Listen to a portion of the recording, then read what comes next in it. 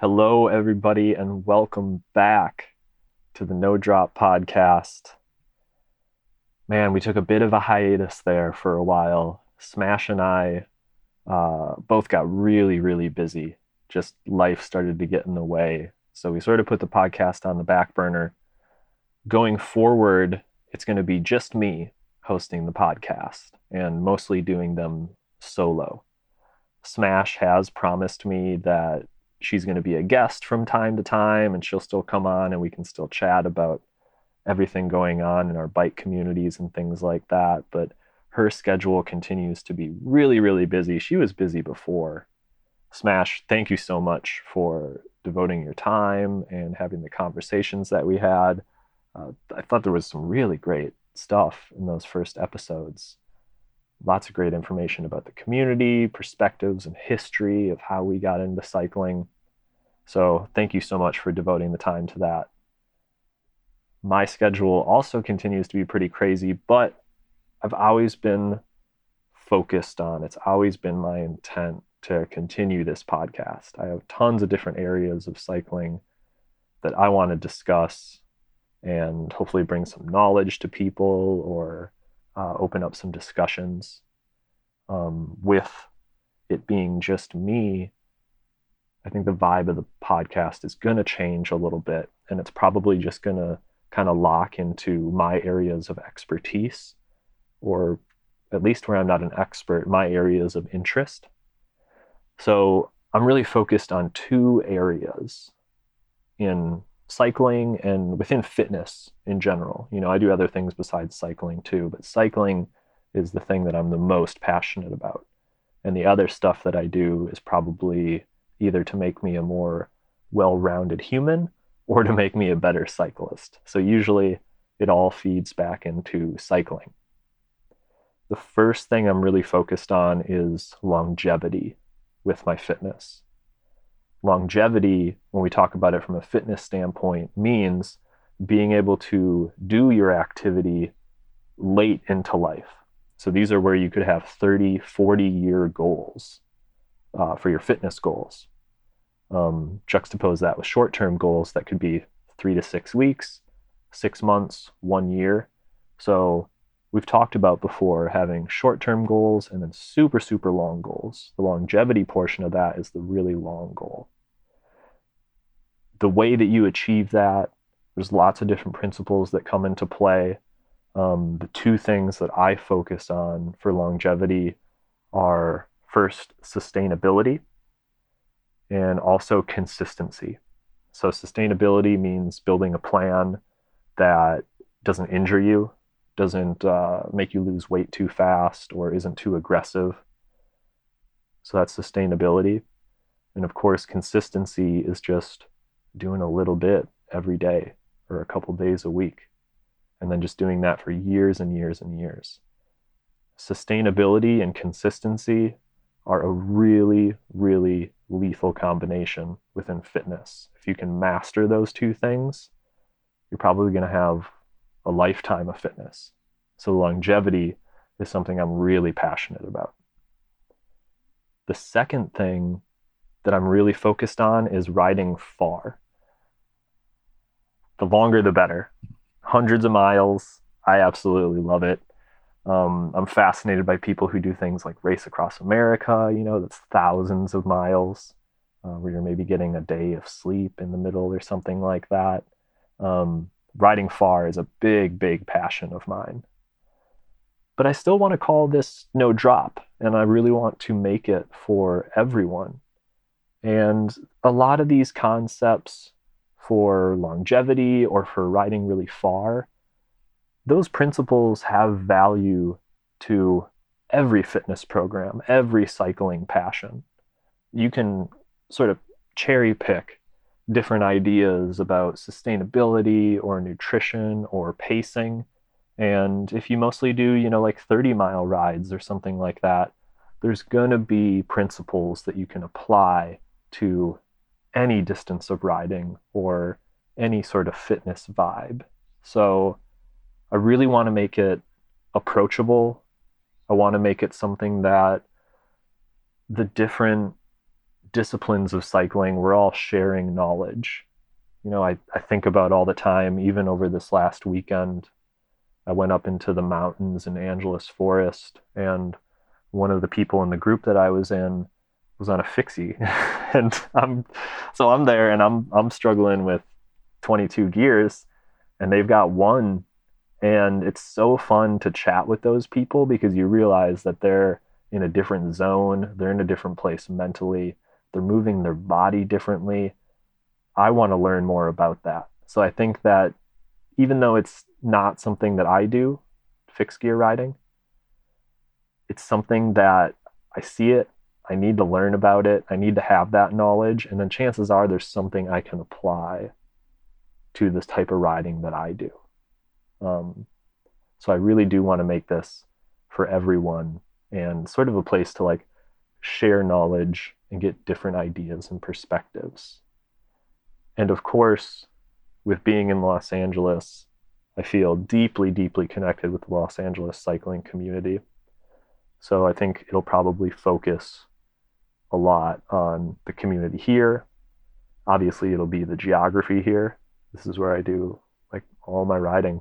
And I absolutely love it. And the people that I've met through cycling have been great. So I want to have maybe some of those people on and talk about their histories and their perspectives.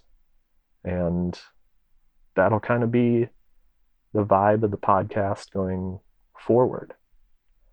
So for this week's episode, I really want to lock in on the idea of riding far. And I want to look at it from the perspective of juxtaposing it against riding fast. Riding far and riding fast are really two exclusive fitness concepts. If you're training yourself and you're trying to, if you think of it in basic terms, you could think, what do I want to do? Do I want to get fast or do I want to ride far? Unless you have a really, really detailed, disciplined fitness program, I would really encourage you to work with a coach at that point. These are things that like should be broken up into their own concepts, and you should devote training blocks just to one of these ideas. It's incredibly stressful for the body to adapt to either getting faster or riding further. So it's best to just sort of focus on these and look at them as two different things. With riding far, you're going to be worrying about things like bringing a unique mindset. The nutrition strategies you're going to implement need to be very unique to riding far. When you think about gear, you're going to be thinking a lot more of durability, a lot less about lightweight. Planning and logistics is going to have to be a really big part of your riding, especially when you get past kind of the 200-mile mark. Logistics is just as key to success as fitness, for sure.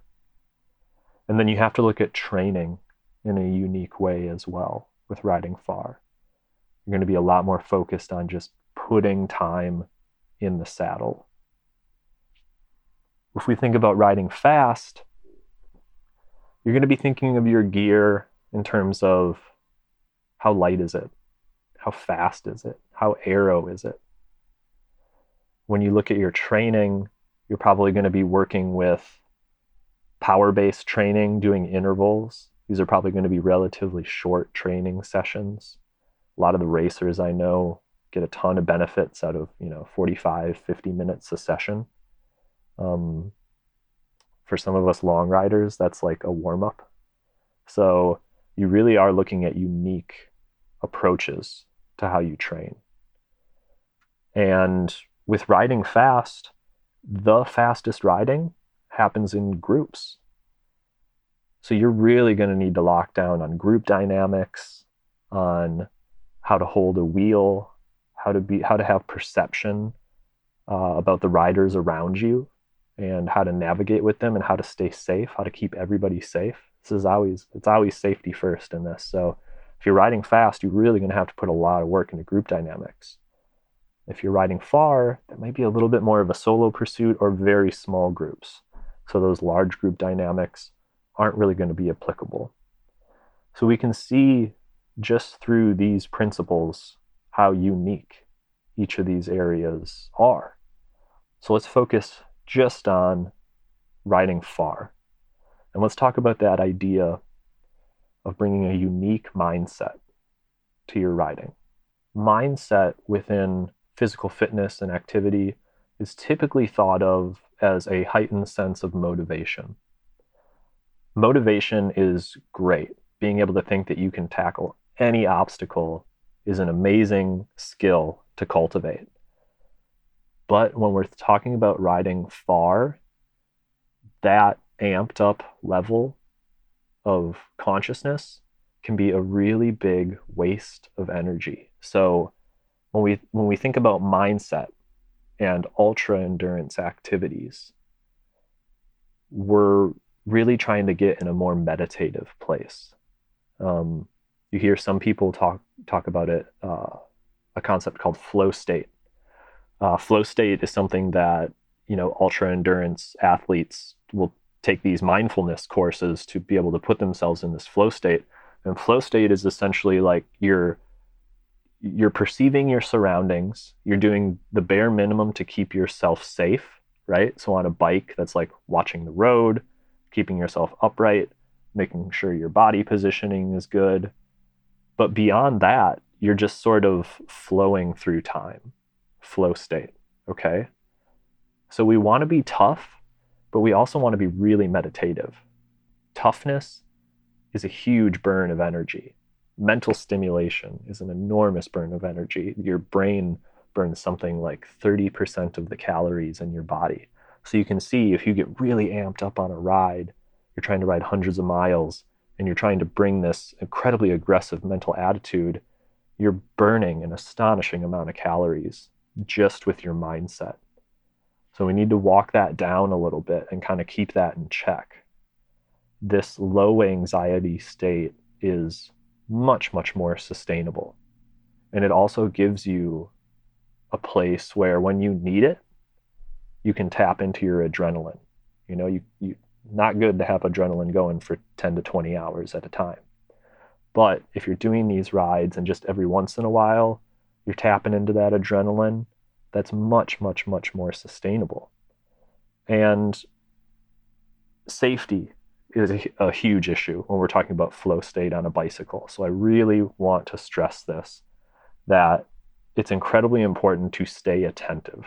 We don't want to be falling asleep, so to speak. We don't want to be missing things on the road. We don't want to get like so mentally numb that we're forgetting to keep our own safety in mind. So you really have to find a balance between like a completely meditative state and then a more anxious state. We just kind of want to float there in the middle.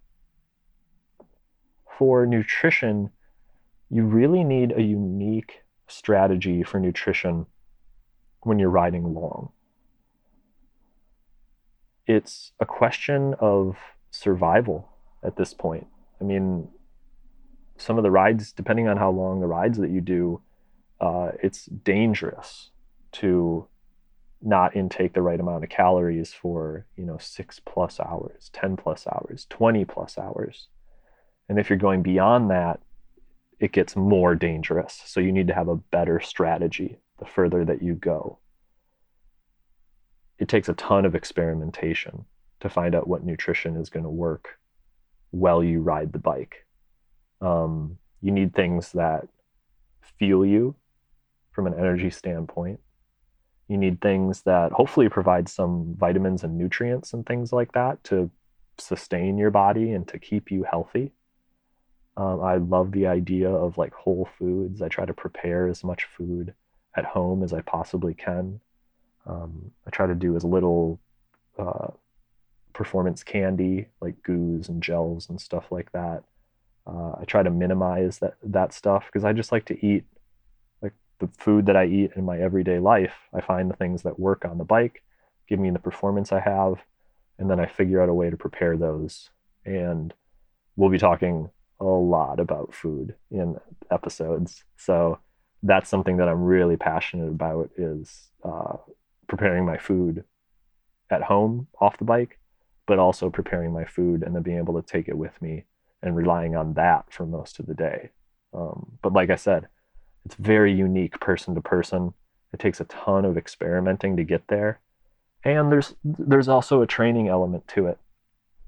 When you're even if you're finding food that does work for you, chances are when you start to eat riding the bike, it's probably going to be pretty uncomfortable. So even if you're finding foods that are good, it might still not feel great. So there's a training aspect to nutrition too. And we'll get into all that in later episodes. That'll be an ongoing discussion. I don't think there'll ever be an end to it. I'm still refining and redesigning my nutrition strategies and finding ways to simplify or introduce more diversity or other concepts that I really enjoy and am passionate about within nutrition. The gear and mainly the durability of the gear that we use when we start to ride really far becomes really, really important. So a lot of gear is sold or marketed as this is the lightest, this is the fastest, this is the most aero. Those things are great. I like to introduce those things when it makes sense. But my first concern when making gear choices is durability, because durability equals reliability. Even if you're really fit, a really, really long ride with a lot of mechanical issues is psychologically a very difficult place to be. It's going to take a really long time, so logistics might get thrown out the window. Having gear that just works is the best. The way to learn about this gear is to find a community, find people who do the type of riding that you do or that you want to do, that you see yourself doing, and talk to them about what they use. It might not be the exact thing that's right for you, but they're going to have a little bit different perspective on just like, okay, this is the new trendy thing, you got to have it. They're going to have a little bit more of a they're going to be testing their gear all the time, hundreds and hundreds of hours of riding. And chances are, if there's something that they use, it's probably going to be super, super reliable. So it can at least shift your perspective into a different area or give you sort of a different launching point to find your gear and to make the connections with the products that you buy. I personally learned so much of what I know from the people that I've met and the people that I ride with. I still to this day have been using the same tire for years because somebody told me it was the best. I put it on my bike. I didn't get a flat on a 400-mile ride. And I was like, cool, now I'm locked in. Now I know what these are. And those are the Continental Grand Prix 4 Seasons. So that's just one example of many of just like finding a product that works. It's not the fastest, it's not the lightest, but it's my favorite because it does what I want it to do. Planning and logistics within big riding, this is one of my favorite areas to get into. I love sitting down and just taking a ride, mapping it all out, and then breaking it down into little sections as if those are kind of their own unique efforts. Finding all the water spots, where do I need food, where do I need to make sure I have food. I love the planning and logistics portion of riding. And it's something that if that's a goal for you, you want to get more comfortable with as well. So if somebody says, hey, we're going on a 100-mile ride, say, cool, send me a map, look at the map, break it down, see where stop points are, see where water spots are, where are bathroom breaks possible, where is food going to be and things like that. You can start to build plans based off that. And this is something that I do for every big ride that I do. And I also do it with friends of mine who are doing big rides. We'll sit down, we'll look at the map, we'll talk it over, we'll figure out a strategy, and it just ensures a level of success and encourages safety because you know what's going on, you know what's around you. Once you do this for a while, it gets really, really easy. After, I've been doing big rides for years. I consider myself like a beginner, intermediate level endurance cyclist. And even just in the few years that I've been doing these now, I can take, a 100 to 200 mile ride, just kind of eyeball it and be like, okay, I think I know what that takes. If it's longer than that, I might sit down, a couple weeks before and come up with a more definitive plan to ensure success and increase safety and all that good stuff. But once you do it for a while, it gets really simple to look at a mileage, look at an elevation profile, and be like, okay, I kind of know how to do that ride. And to me, that's a really liberating feeling to be able to interpret your map like that. So planning and logistics, I love. I'll do an episode where I kind of like take a route and break it down and kind of talk about how I would approach it.